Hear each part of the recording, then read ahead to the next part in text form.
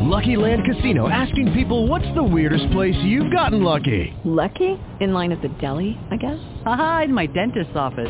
More than once, actually. Do I have to say? Yes, you do. In the car before my kids' PTA meeting. Really? Yes. Excuse me, what's the weirdest place you've gotten lucky? I never win and tell. Well, there you have it. You can get lucky anywhere, playing at LuckyLandSlots.com. Play for free right now. Are you feeling lucky? No purchase necessary. Void where prohibited by law. 18+. Terms and conditions apply. See website for details.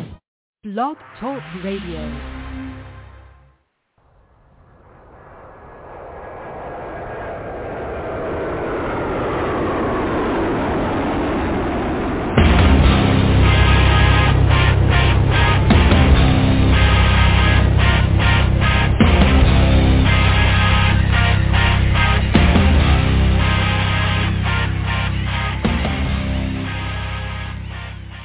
Happy Friday, everybody. Welcome to the Michael Cutler Hour. I am your host, Michael Cutler. It is Friday night. It is May the 27th, 2022.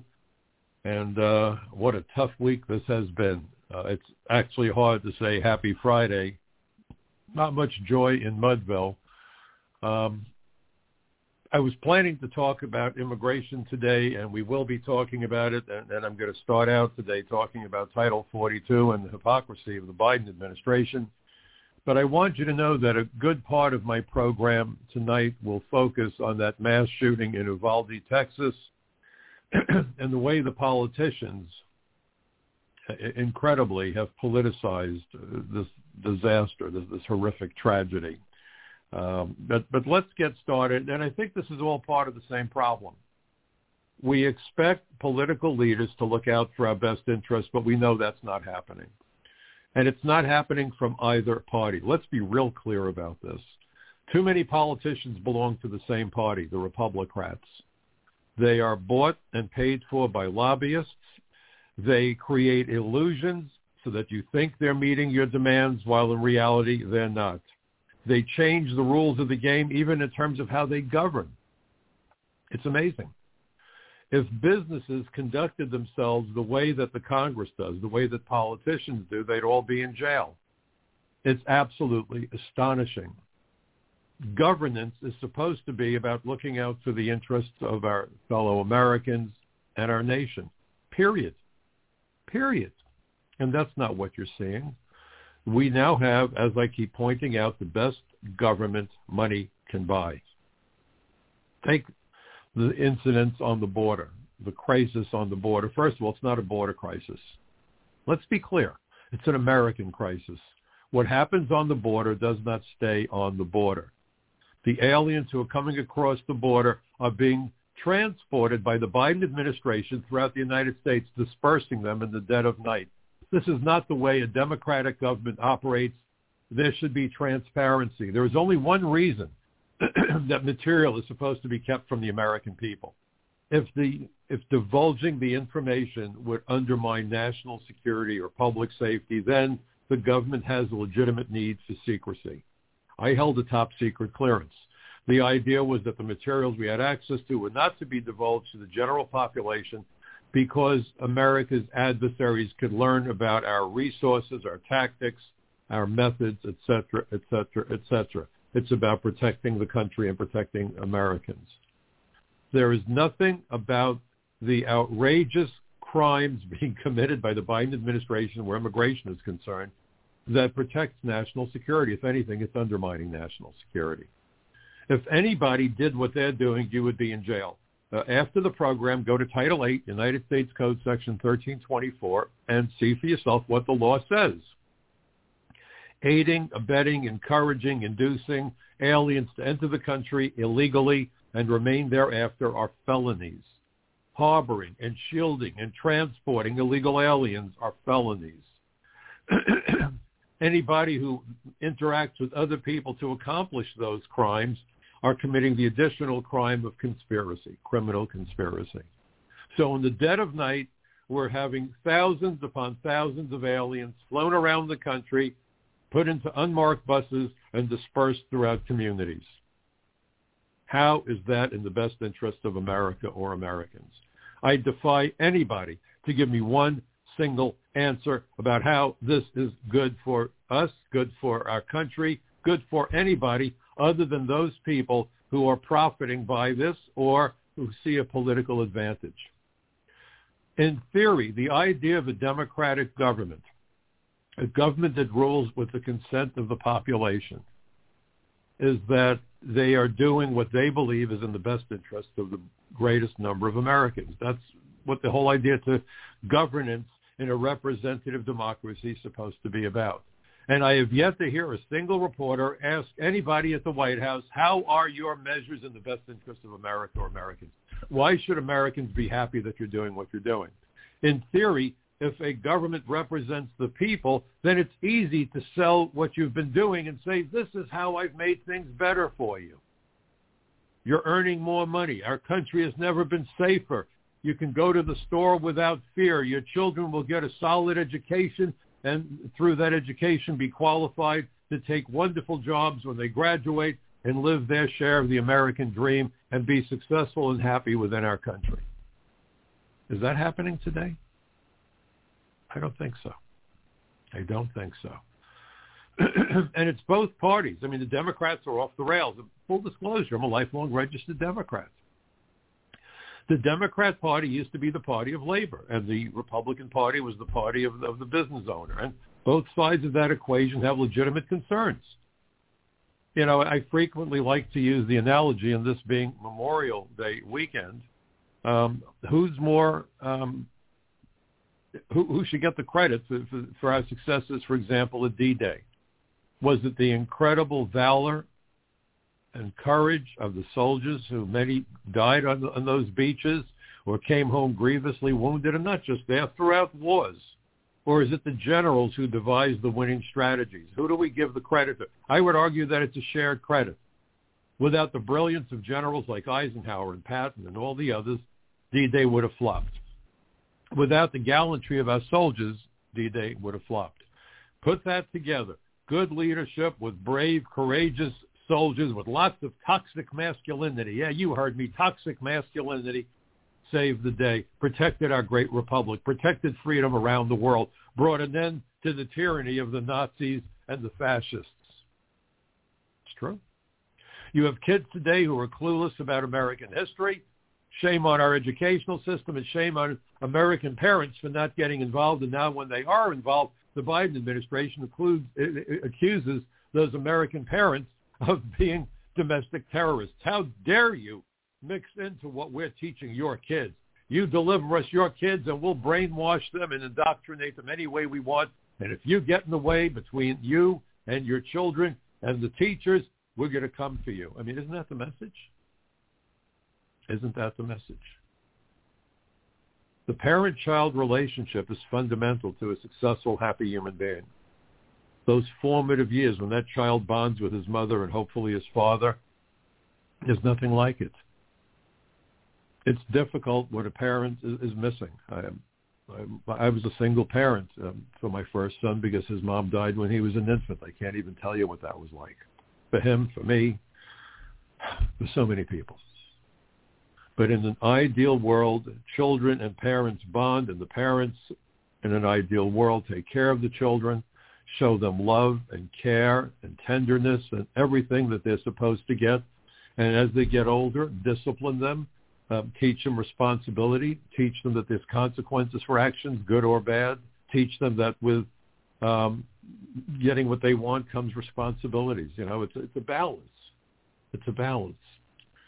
And now you've got the United States government threatening parents who dare become involved in the education of their own children. And this is leading to a lot of other problems. And we'll get into that when we talk about the horrific shooting just a couple of days ago. We have dysfunctional families, and remember that abused children become abusive parents. They create problems for society. And to have the U.S. government take the position that parents who want to be involved with their own children are to be looked at as potential terrorists because they're concerned about their children. These people are crazy. They are dangerous. They're anti-American. They're doing tremendous harm. We ought to be encouraging parents to be involved with their children. I was the PTA, the Parent Association president of my daughter's public school. It was important to be part of that process. And now you have school boards around the country that won't listen to the parents. And in New York City, we don't even have a school board. The mayor took care of that, Mayor Bloomberg.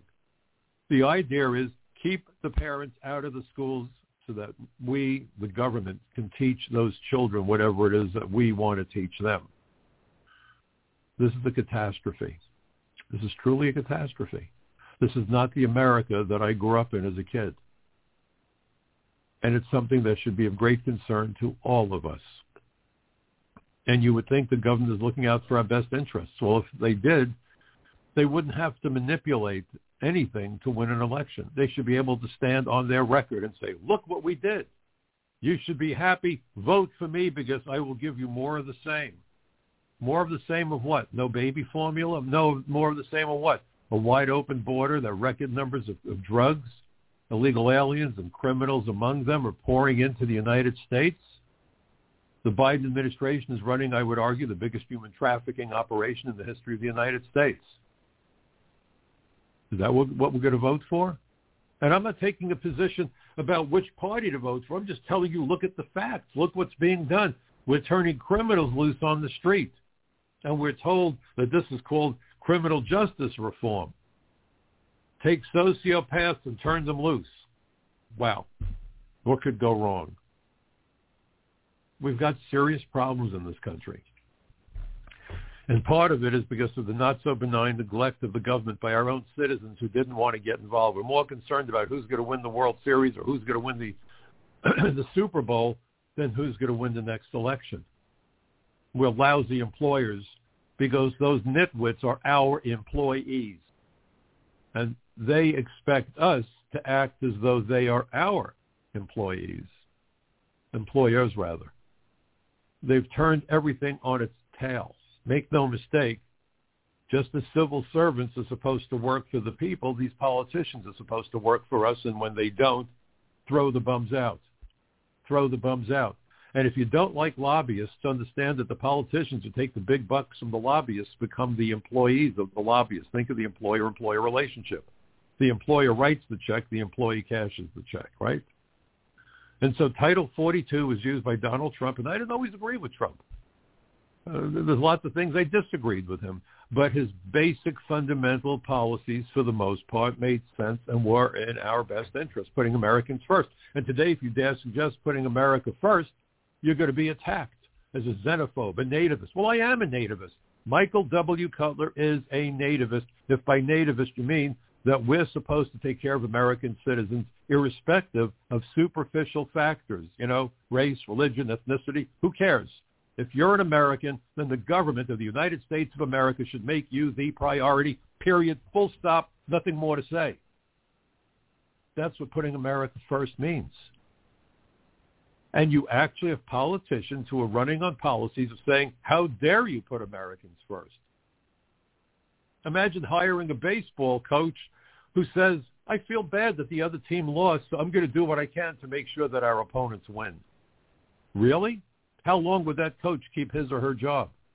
But that's what we're doing. So Donald Trump, because he couldn't get support from the Republicans or the Democrats to secure the borders, enforce the immigration laws, the agenda is clear. These are globalists.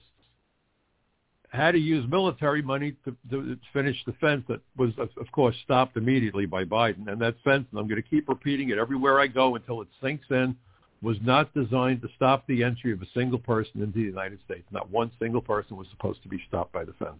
No, I haven't lost my mind, and you didn't mishear me. The purpose of the fence was to funnel everyone through ports of entry, period. If the goal of the fence was to block entry, then it would have blocked the ports of entry, and it didn't. So when Nancy Pelosi gets up there and lies, which is any time her lips are moving, it seems, and she said, the border wall is immoral. Really? It's immoral to expect people to be vetted before they enter the United States? Do you think she would take kindly to someone sneaking through her bedroom window at 2 o'clock in the morning? I don't think so. Because you're expected to knock on the door and say, hi, can I come in? And you have the option of saying, no, you can't. That's the purpose of the vetting process we conduct at ports of entry. And if you go to Title 8, United States Code Section 1182, it lists the categories of aliens to be kept out of the United States. There isn't a single word that makes any distinction about race, religion, or ethnicity. It's about aliens with dangerous communicable diseases. Ellis Island was a quarantine station. That's what Article 42 is about, what Title 42 is about. Pardon me, aliens who have mental illness, aliens who are criminals and terrorists and spies and human rights violators and war criminals and fugitives from justice and human traffickers and drug smugglers, aliens who would become a public charge or if they worked, would displace American workers and or drive down the wages for Americans. Who could be opposed to that? Nancy Pelosi, Chuck Schumer, and all the globalists. Because they want the cheap labor. They want the destruction of the middle class, and they are succeeding. Alan Greenspan, back on April 30th, 2009, testified for Chuck Schumer when Schumer chaired the Senate Immigration Subcommittee, and he said that the solution to wage inequality in America is to make American high-tech workers compete with foreign workers because we were paying them too much damn money. And if you could make them compete with third world workers, you could slice that wage premium right out of that paycheck, and then you would greatly reduce wage inequality between Americans with skills and those with lesser skills. I kid you not. And he actually had the chutzpah to refer to middle-class high-tech workers as the privileged elite. And I've tried to get Republicans and Democrats alike to repudiate Greenspan, and they won't. They are on the same page. That is why the earning power of the average American family is in the toilet, because Americans have been forced to compete with foreign workers for jobs. We're educating foreign students, and then we're being told it's only reasonable now that we've educated them that we allow them to work here. And what about the Americans who are taking those jobs? What about American kids who are studying to take those jobs? Oh, they need not apply. The American dream? Yeah, that's for people who are here either illegally or on visas. This isn't about what's best for American children or America. Corporate America wants the cheap labor. Silicon Valley wants the cheap labor. The banks want the labor from other countries, so they move money out of the country and they get a piece of the action. When they move the drug money, they get a piece of the action.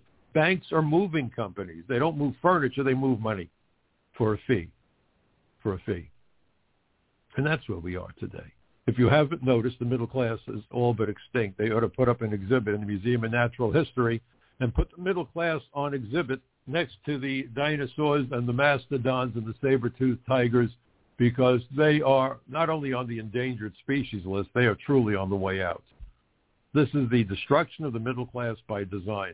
And the Democrats are ecstatic because that means that Americans increasingly will have to turn to government for subsidies so they can purchase luxuries. 3 meals a day, keep the lights on at night, luxuries. And the politicians on the other side are happy to see wages go down the tube so that corporations can fatten their earnings at the expense, literally, of Americans, except they seem to forget that they're depending on middle-class Americans to buy the crap that they peddle. You're destroying the consumer base. That's why more people lease cars than buy them today. The destruction of the consumer base. This is a failed economic model. But these idiots, greedy as they are, can't seem to get the point. And that's where we are today. Outsourcing manufacturing to our adversaries. Waiting for China to maybe send us the meds that we need. And maybe not. Really? Are you crazy? But this is where we are. So the Biden administration said, we're going to end Title 42. Why? Well, because we want to let all these people in. And that was what I wrote about for Front Page Magazine. If you haven't read the article yet, please go to Front Page Magazine. We published this back on May 19th.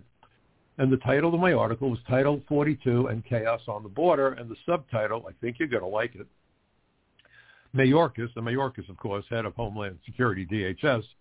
Mayorkas is not America's guardian. He's its innkeeper. And in my article, I suggested that in the past, I've said that we should really call DHS the Department of Homeland Surrender. With Mayorkas at the helm, we ought to be calling it the Department of Hospitality Services. If you look at the corruption and $500 million contract given to a company that's supposed to provide housing for the illegal aliens flooding across the border, wow. Read the article. It's an eye-opener. And please share it with as many people as you can. So now, here is really the kicker.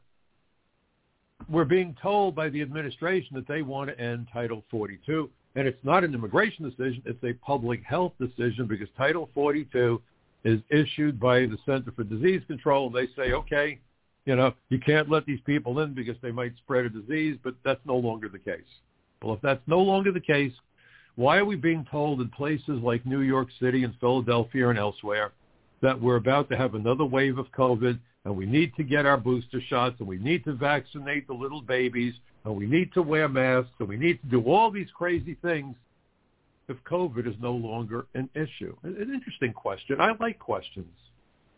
The adversaries of truth don't like questions because when you question someone, you're also questioning their authority. It's through questions that you figure out how you're being conned and screwed over. Trial lawyers make tons of money, not because they know the law. Anybody who comes out of law school knows the law. Trial lawyers make big bucks because they know what question to ask, how to ask it, and when to ask it. The art of the question.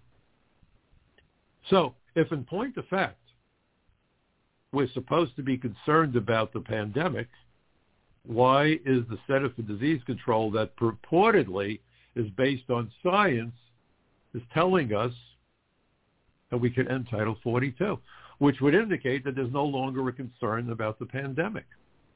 So let's look at a headline. This was sent to me by a former colleague. In fact, it's funny. I mentored this guy when he first hired on with the old INS, and he ultimately became a supervisory agent, and he is now retired. You know you're getting old when the people you mentor are now retired. If you look at my white and gray hair, you can see I've got lots of mileage on the odometer. But he sent me an interesting article, and the article was in a newspaper called the Brunswick News, and Brunswick is where the Federal Law Enforcement Officers Training Center is. And there is a facility known as FLETC, F-L-E-T-C, Federal Law Enforcement Training Center. So here's the headline. FLETC shut down. Rising cases show pandemic is not over. Wow. Pandemic is not over. The federal government continues to shutter the Federal Law Enforcement Training Center. Wow. They use that training center not only when they recruit new agents, but also for in-service training. But they said the risk is too great that if we run FLETC, people might get sick. Okay, that's cool. When was this published? May 23rd, 2022. May 23rd, 2022, right around the time when Biden was insisting that we're going to end Title 42. Really? So we don't have to worry about aliens coming into the United States with COVID, but we have to keep the Federal Law Enforcement Training Center shuttered because the pandemic is not over. Are we following the science, boys and girls? I don't think so. I don't think so. And someone needs to ask that question. When you see that kind of a departure from reality, when you see that kind of contradiction, when you see that kind of hypocrisy, you know you're being lied to. It's a lie detector. And the lights are flashing and smoke is pouring out of the damn machine. FLETC shut down. Rising cases show pandemic isn't over. But they want to end Title 42. What's that about? How do you justify those two things? It's snowing out. Here's your flip-flops. Hope you have a nice walk to the store. Well, wait a minute. There's 3 feet of snow and you're giving me flip-flops? Are you crazy? You're telling me that we can let people in and we don't have to worry about the pandemic? But FLETC continues to be shut down, and local municipalities are telling us that we need to go back to stricter measures to be safe from the COVID pandemic, which obviously isn't over. Which is it, folks? Once people start lying to you on that level, you know you can never, ever again trust them. Fool me once, shame on me. Rather, fool me once, shame on you. Fool me twice, shame on me. Why are we allowing this to continue that way?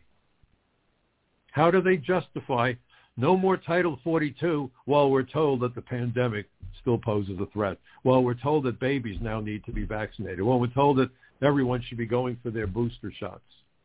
If the pandemic is no longer an issue so they can justify taking down Title 42, why is all this other stuff happening? I think we know the answer.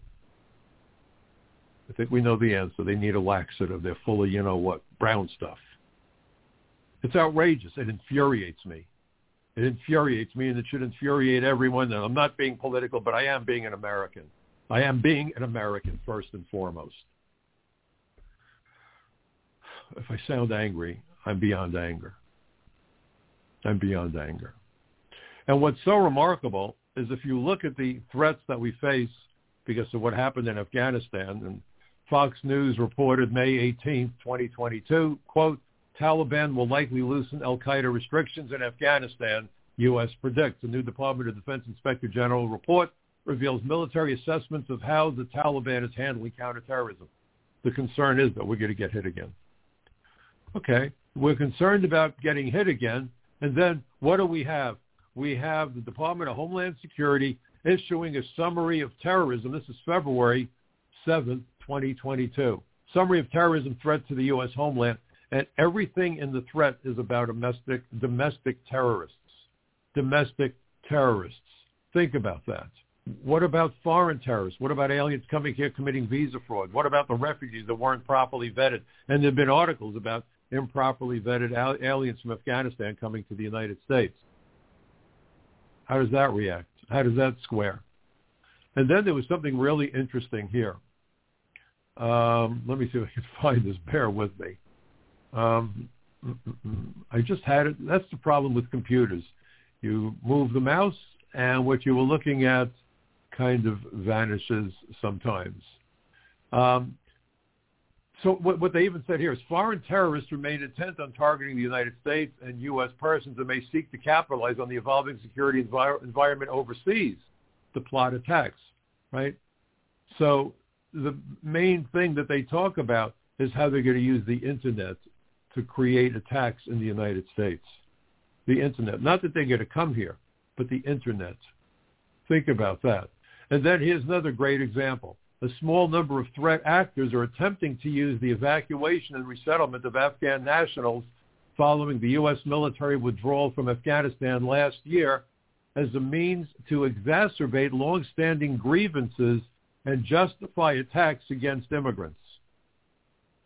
We have people coming here who weren't properly vetted, and if you dare complain about it, then you're committing an attack against the immigrants? No. Look, I provided testimony to the 9/11 Commission. I've investigated and arrested terrorists. And almost invariably, terrorists from other countries use fraud. They conceal their identities. They conceal their backgrounds. They conceal their movements. And so what are we being told? That people are making these terrible claims that we've got people coming into the country so that we can attack the immigrants. No, this isn't about attacking immigrants. And the tragedy is that very often transnational criminals most frequently kill or target immigrants and immigrant communities, not just from Latin America, but from all over the world.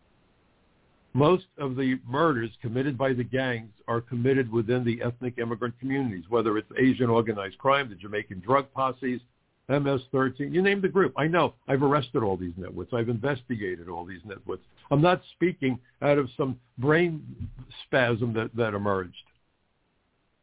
They live in these communities, and very frequently they will target the people who live with them in those communities. So think of how terrible this is. People finally come to America to realize their dream of legally immigrating to the United States, and to their horror, they find out that the people they were trying to get away from when they came to America are here and making their lives miserable right now within the borders of the United States of America. I know. I saw too many examples of that. And somehow, if you believe that, there's something wrong with you? Really? And now we turn to that terrible attack in Texas. And what struck me is the first question that was asked. How did the shooter get into the school? And there was conflicting reports. And I want to make an observation. It makes sense that there was an initial news report or an initial press conference. It's really hard even just thinking about this. 19 children, not even teenagers, children, were shot to death. Two teachers shot to death. Certainly, press conference makes sense. But how many more press conferences have there been where we're getting speculation and we don't know yet, but we're going to think about it, and then we wound up with information that was wrong? You know, just like the only thing worse than no security is false security, the only thing worse than no information is false information. Now, I'm not saying that they were misleading people intentionally. But, you know, my parents taught me real well. Neither of them went to high school, let alone college. The thing that was so upsetting for me personally was that my parents passed away before I got my degree. The day that should have been one of the happiest of my life was one of the most tragic because my mom and dad weren't there. But they had real smarts. There's a world of difference between being educated and being intelligent. I've met too many damn idiots who had PhDs piled high and deep, right? And they said to me, if you don't know what you're talking about, shut the blank up. Shut up. If you don't know, close your mouth. My dad used to look across that dinner table for me when I was a teenager, and he'd say, Mike, empty barrels make an awful lot of noise. And why would he say it? If I ran my mouth and couldn't substantiate something that I was saying.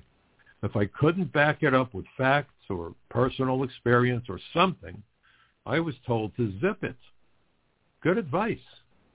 Shut up. Instead, they're running to the cameras and they're spewing all kinds of nonsense, and the stories kept changing and contradicting. What's the purpose for that? Is it exciting to be in front of TV cameras? I've been in front of the TV cameras. Big deal. Whoopee-doo. Either you're providing solid information or shut up. So we had all kinds of conflicting stories. Why? What are we doing? Is this journalism or gossip? And what are these politicians doing? And so the first question was, how did he get into the school? Was he confronted? Was the door locked? How did he get into the school? And, you know, that's funny because it kind of parallels what happened on 9/11. How did the terrorists get into the United States? And I keep making that point. When there's a crime, the first thing that you hear is the question, how did the person have access to the facility where the crime was committed? How did the terrorists have access to America? How did the shooter have access to the school? Interesting parallel, isn't it? Isn't it? And the 9/11 Commission spent an awful lot of time talking about immigration and visa fraud and border security and immigration law enforcement because they made the point that border security is a tool in the counterterrorism arsenal. What border security? You have a wide open border. And the administration thinks that Americans are the terrorists and not the people overseas. The first step in solving a problem, folks, is to identify that there's a problem and acknowledging it and being honest about it. I'm expecting politicians to be honest. What am I drinking?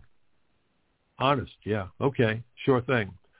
Trying to find some of these politicians to be honest is like looking for a virgin in the house of ill repute, isn't it? God help us. God help us. So the first issue was, how did he get into the school? How did the terrorists enter the United States? Keep thinking about those questions, folks. They're relevant. And now we're told the issue is really gun control. If we only could control the guns. Now, let me tell you something.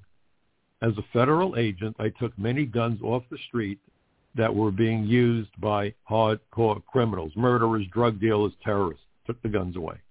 Prosecuted some of them for that crime. By the way, if you want to get the guns off the streets, under federal law, Title 18, United States Code, Section 922G5, look it up, an illegal alien in possession of a firearm or even ammunition that has crossed the state line since manufacture or came into the country since manufacture is committing a 10-year felony. So if you really want to go after the guns, why aren't we enforcing federal immigration law that works with the gun law under Title 18, United States Code, Section 922, small g5? I've made a bunch of arrests for that violation of law. It used to be a 2-year felony, then it was a 5-year felony. Last time I checked, it was a 10-year felony. Oh, wait a minute. We don't put people in jail. We put guns in jail. We take the guns off the street and we put the criminal back on the street. What was I thinking? We're not supposed to put people in jail. Let's just lock up the guns. Does this make any sense to anybody, folks? Have I lost my mind completely? The gun is not the issue. It's the person wielding the gun. And look at the mess that we're in today. 60 Minutes just did a story about how we have record numbers of children who are in emotional distress. Maybe it's because of the pandemic. Maybe it's because of drugs. Maybe it's because of family situations. They're trying to figure out what is going on. More and more children committing suicide, attempting suicide. There's something terribly wrong. We've never seen it in these numbers. And again, it's funny because Donald Trump warned us. He said, you lock everyone down for too long, you're going to have problems with drugs and alcoholism and suicide and mental health. Are we there yet? Are we there yet? And this isn't the first mass shooting. Some report today talked about hundreds of school shootings, hundreds. So here's the question I'd like asked. Instead of talking just about the guns, because the gun was the instrument used for the crime, toxicology reports look like on the shooters. How many of the people who pulled the trigger were acting under the influence of some kind of drug, medicine, psychotropic, whatever? No one talks about that. Last year, we had a record number of people die of drug overdoses, over 100,000. 21 people dying at this mass shooting is something that I can't conceive. I'm sorry, I can't. But I lived through 9/11 where over 3,000 people were killed on one day, and the death count continues. We're losing 100,000 plus per year to drug overdoses. Do the math. We're losing more than 19 or 20 to 21 people per day to drug overdoses, but there's no photo op. This was a photo op, and the politicians are drawn to that photo op like the moth to a flame. Where's the news conferences about all the people who die of drug overdoses? Where's the news conference about all the people whose lives are ruined because they became hooked on drugs and wound up in jail because they were, number one, using drugs, number two, committing crimes to get the money, to get their hands on the drugs? Nobody cares. I just saw a commercial in New York that really rattled my cage big time. We should be running commercials discouraging drug use. It worked real well for cigarettes. I was on an earlier program today, and I made the point that when I was a kid, I remember, and I'm living in the same house that I moved into with my parents when I was 11. It's home. It's home. No place will ever be as much like home for me as the house that I'm in. And I used to sweep the sidewalk in front of the house as it was one of my chores that I did as a teenager. And we always had tons of cigarette butts. I think the last time I saw a cigarette butt on the sidewalk in front of my house was a couple of weeks ago. Why? People don't smoke the way we used to. You used to go to meetings and there'd be blue smoke everywhere and you'd be coughing your brains out. Number one, it's illegal, but number two, people have stopped smoking because the commercials have done a very good job of getting people to understand how dangerous it is to smoke. So here's a commercial with a bunch of young people piling into a car, but nobody gets behind the wheel. They're looking at each other and they're giggling and they're obviously high. And the voice announces to the effect, that's good. You can get high, just don't drive when you're in that condition. That was the message of the commercial. So getting high is okay. Let's have more drug use. The banks and Wall Street and real estate, they need to launder that money. They're profiting off of the suffering of people who are strung out on drugs. The drug money is flowing around the world to the tune of billions, trillions, God only knows. We are disintegrating as a country, as a culture, as a society. I was taught that when the going gets tough, the tough get going. You got to stand firm and do what you have to do. The Brits have something about standing strong and carry on, or words to that effect. I'm sorry, I don't have the exact quote in front of me, but you know the point. Being high or stoned is not a good thing to do when a family member is dying because they need you to make the decisions. I know, I was there too many times. And I actually had a neighbor who became a guidance counselor, believe it or not, school psychologist, who said, hey, Mike, I can get you some great marijuana.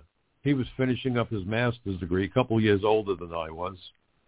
And both parents were dying of cancer. And I looked at him and I said, that's wonderful. And what do I do tomorrow when the phone rings at 9:30 in the morning and one of my parents' doctors is on the phone and needs a serious answer from me? We've become so self-absorbed, so narcissistic.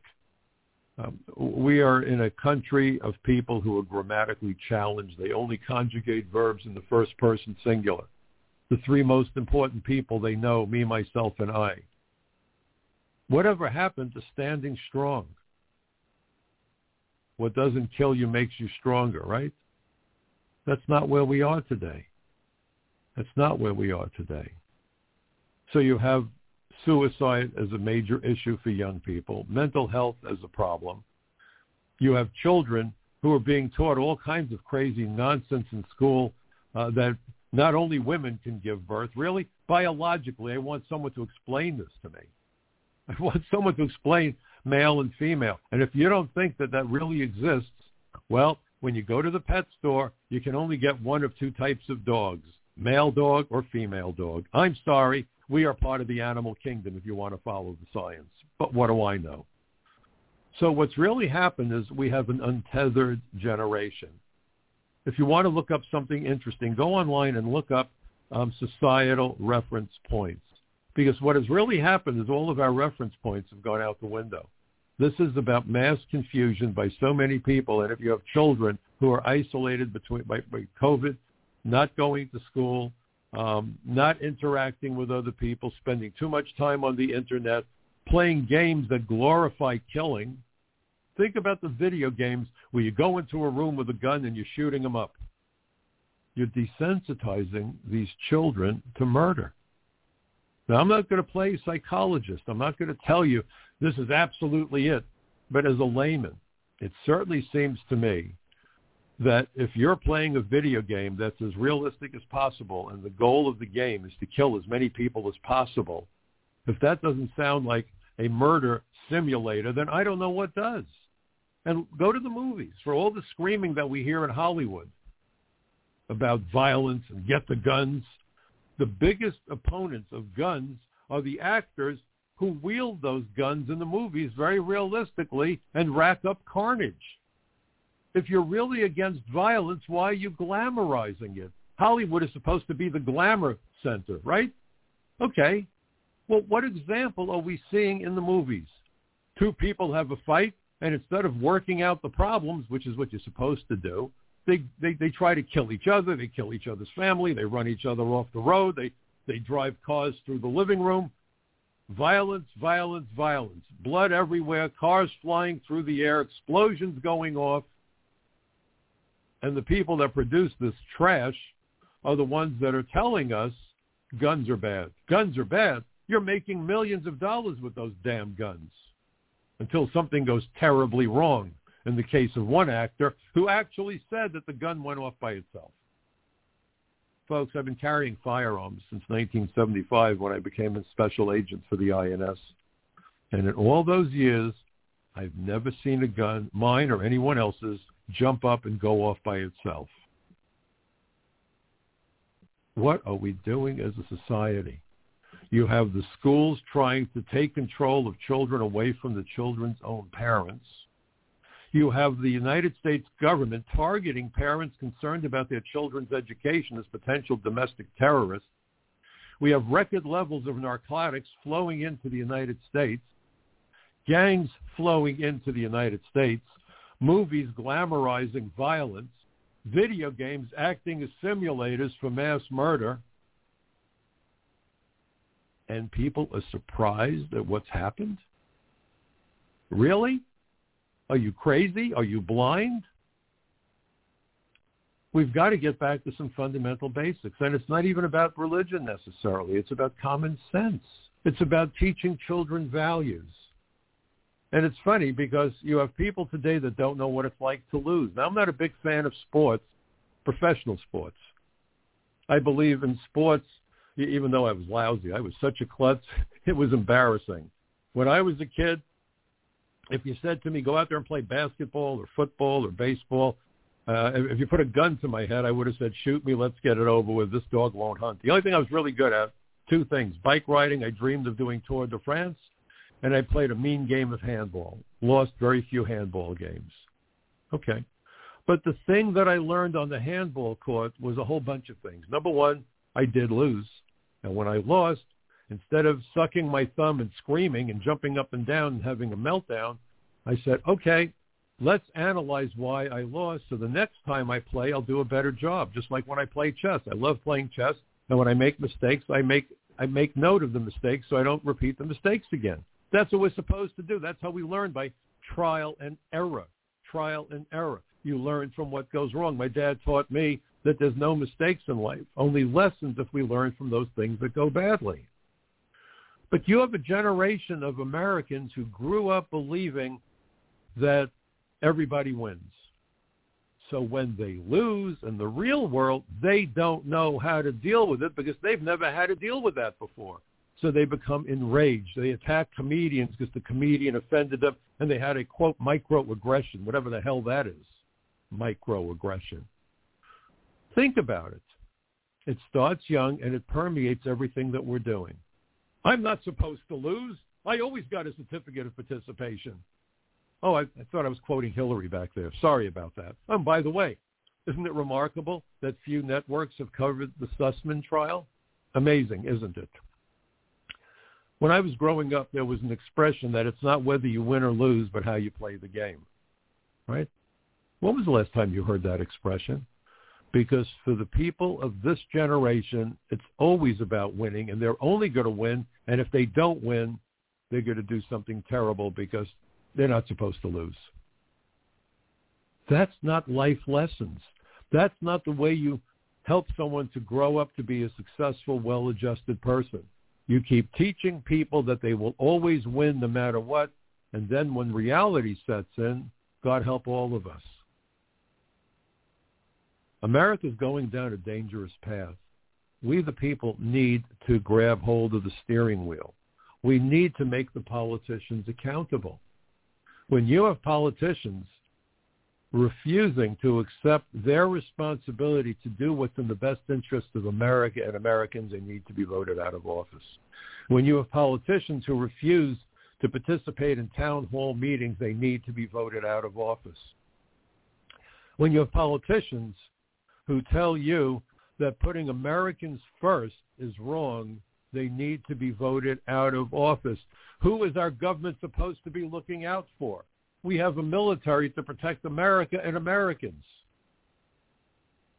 What are we doing? How are we allowing this to happen? And we have this terrible mass shooting. How many schools have said that they didn't want police in their schools? Think about that. And then we're told, well, if you see something, say something. Okay, but if you don't trust the police because you've been indoctrinated to believe that the police are the problem, who are you going to report the problem to?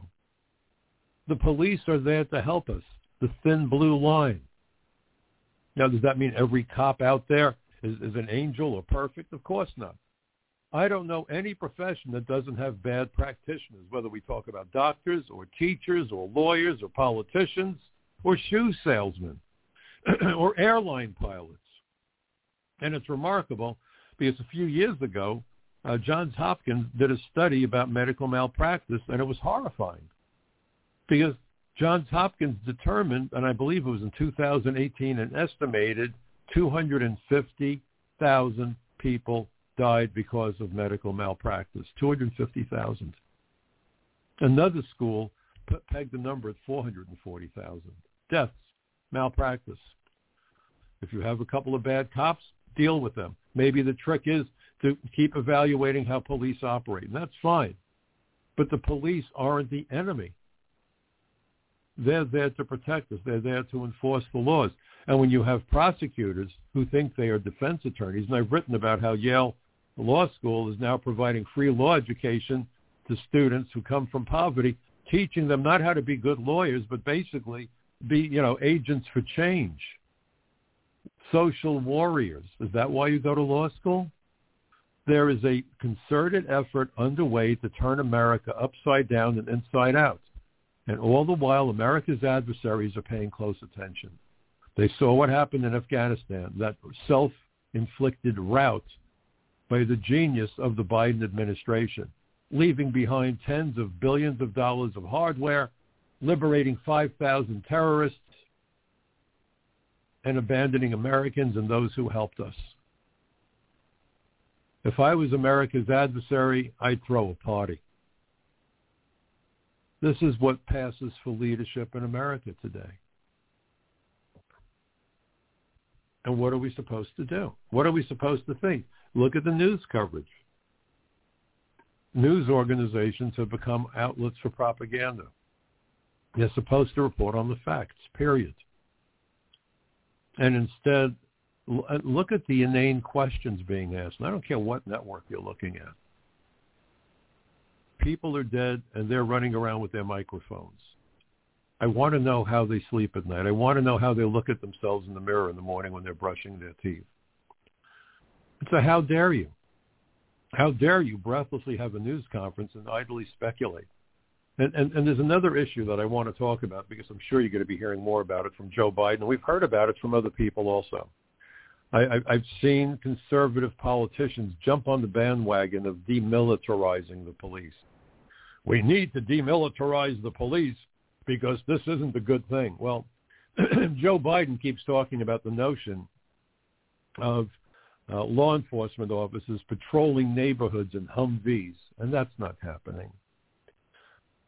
The local cop on the beat does not have the tools to confront an armed intruder like we saw at the school or in other mass shootings. Their job is very different. That's why you call in SWAT or the Special Response Team, or in New York, it's Emergency Services.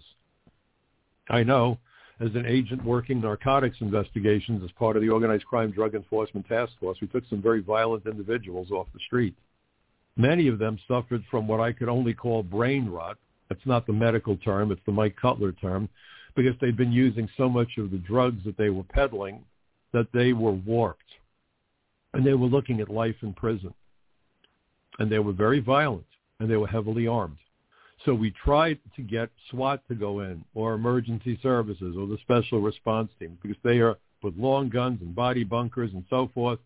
But there were times when we could not get one of those units, so I would go in with the agents or the police officers I was working with. In fact, I was doing an entry my last day when I injured my knee, not because I was in the shootout, but because my knee locked up. I had injured it several times in the past doing, chasing people and tackling them at the contact sport. And we were running up 5 flights of stairs, and I was carrying one of those shields, what they call a body bunker. And I kind of missed the step, and my knee popped, and I went backwards. And luckily, I was caught by a New York City police lieutenant and an FBI supervisor. So I had great witnesses to what actually happened. And they said, "Are you okay to continue?" And I said, "Look, all we got to do is get up the next 3 or 4 steps. We're there. Let's do the entry. Everyone's in position.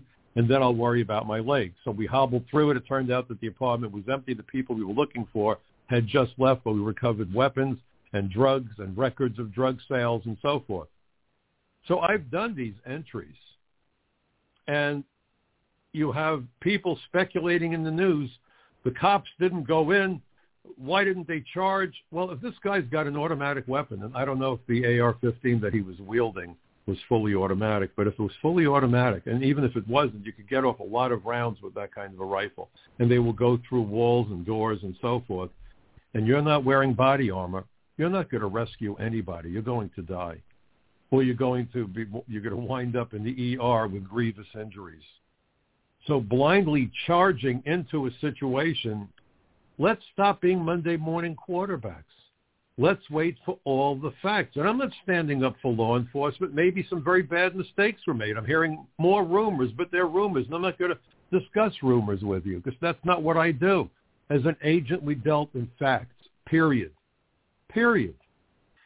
But this idea, they didn't charge in. Well, if the guy is firing hundreds of rounds and you're not wearing body armor and one of those rounds goes through your chest, you're dead.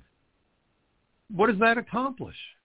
I mean, you want to do something to get to the kids. Maybe there were other ways of getting to the children. I don't know all the facts. I don't know the layout. I haven't seen the reports or any kind of an analysis. Let's not rush to judgment. That's what enrages me. Everyone wants instant news. It's like instant coffee. Put some powder in the cup, pour in some boiling water, coffee. It doesn't work that way. Let's assemble the facts. Everybody who participated, all the law enforcement people, all the witnesses need to give depositions. And they need to coordinate all the information and try to see what develops. Look at video footage that might exist. We are nowhere close to having a completed investigation. When an airplane crashes, it very often takes a year or more for the FAA to tell you why the plane crashed. There might be 3 or 4 reasons why the plane crashed. This is no different. This need to rush to judgment. There's a police shooting. Well, let's burn the cop. Cop did it. He shot the guy. Whoa, wait a minute. Well, what else do I need to know? Cop pulled the trigger. His bullet killed the guy. What was the guy doing? Well, we don't care. Cop killed the guy. This isn't the way that justice is served. This is not the way that our government is supposed to operate. And anyone who tells you otherwise is someone you need to be very careful with, because that person is misleading you and leading you astray. We need to know what went wrong, liability issues and so forth, but also to try to prevent these attacks in the future. Maybe if schools were hardened, maybe if schools had armed personnel, people would be deterred and discouraged from even trying to attack a school. But you go past most schools in America today, and what do you see? Big signs up, and what do the signs say? Gun-free zone. What does that tell you? If you have a gun, you're going to be the only person with a firearm at that location. Does that deter the crazies, the wackaloons, and the plain old-fashioned evil? I saw a bumper sticker in Texas when I went to Border Patrol Academy, and it gave me a chuckle. And the bumper sticker said, "Firearms make for a polite society." If bad guys know that they're going into a facility where they may encounter firearms wielded by people who will stop them, they might not go into that facility. Most schools are not like that. We need to harden the schools. We need to look at the psychological issues. We need to look at family issues. There's a bunch of stuff we need to do, and gun control isn't on that list at the top of the list. Let's have gun control. If we can make all guns vanish, maybe we could talk about gun control. It doesn't work that way. Law-abiding citizens will abide by the law not to get a gun if the law says they shouldn't. Criminals could care less. So increasingly, police are being hobbled by prosecutors and bad administrators, and people are dying.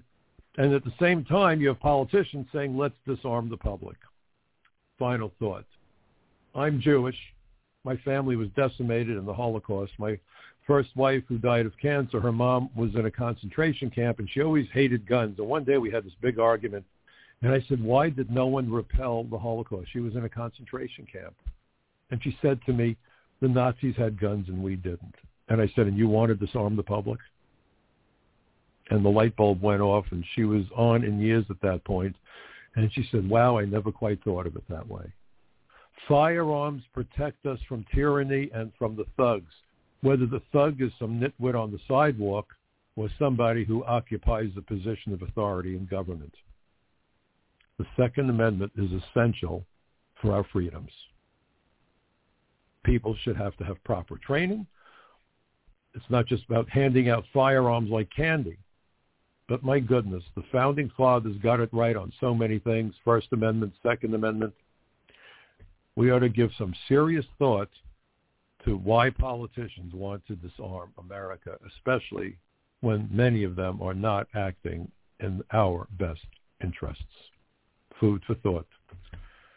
I thank you for spending time with me. This is the Memorial Day weekend coming up.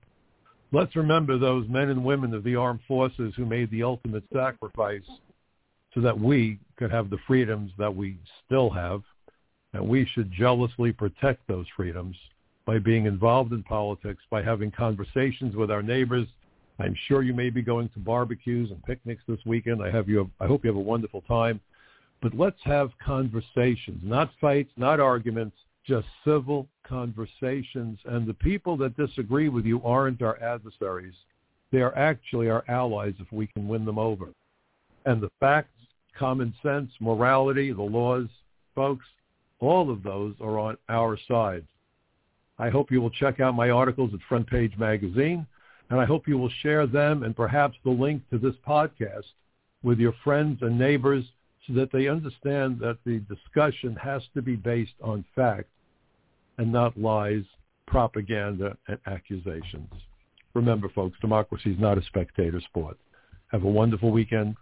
Enjoy Memorial Day. Let's remember the soldiers, and I'll see you next week. Be well. Stay safe.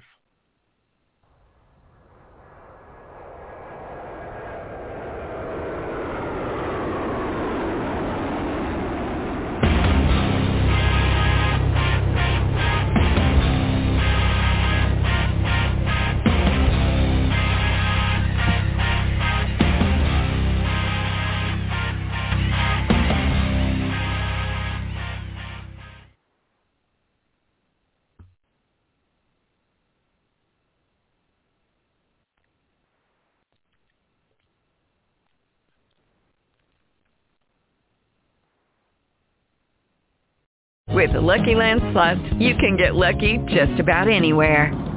This is your captain speaking. We've got clear runway and the weather's fine, but we're just going to circle up here a while and get lucky. No, nothing like that. It's just these cash prizes add up quick. So I suggest you sit back, keep your tray table upright, and start getting lucky. Play for free at LuckyLandSlots.com. Are you feeling lucky? No purchase necessary. Void where prohibited by law. 18+ terms and conditions apply. See website for details.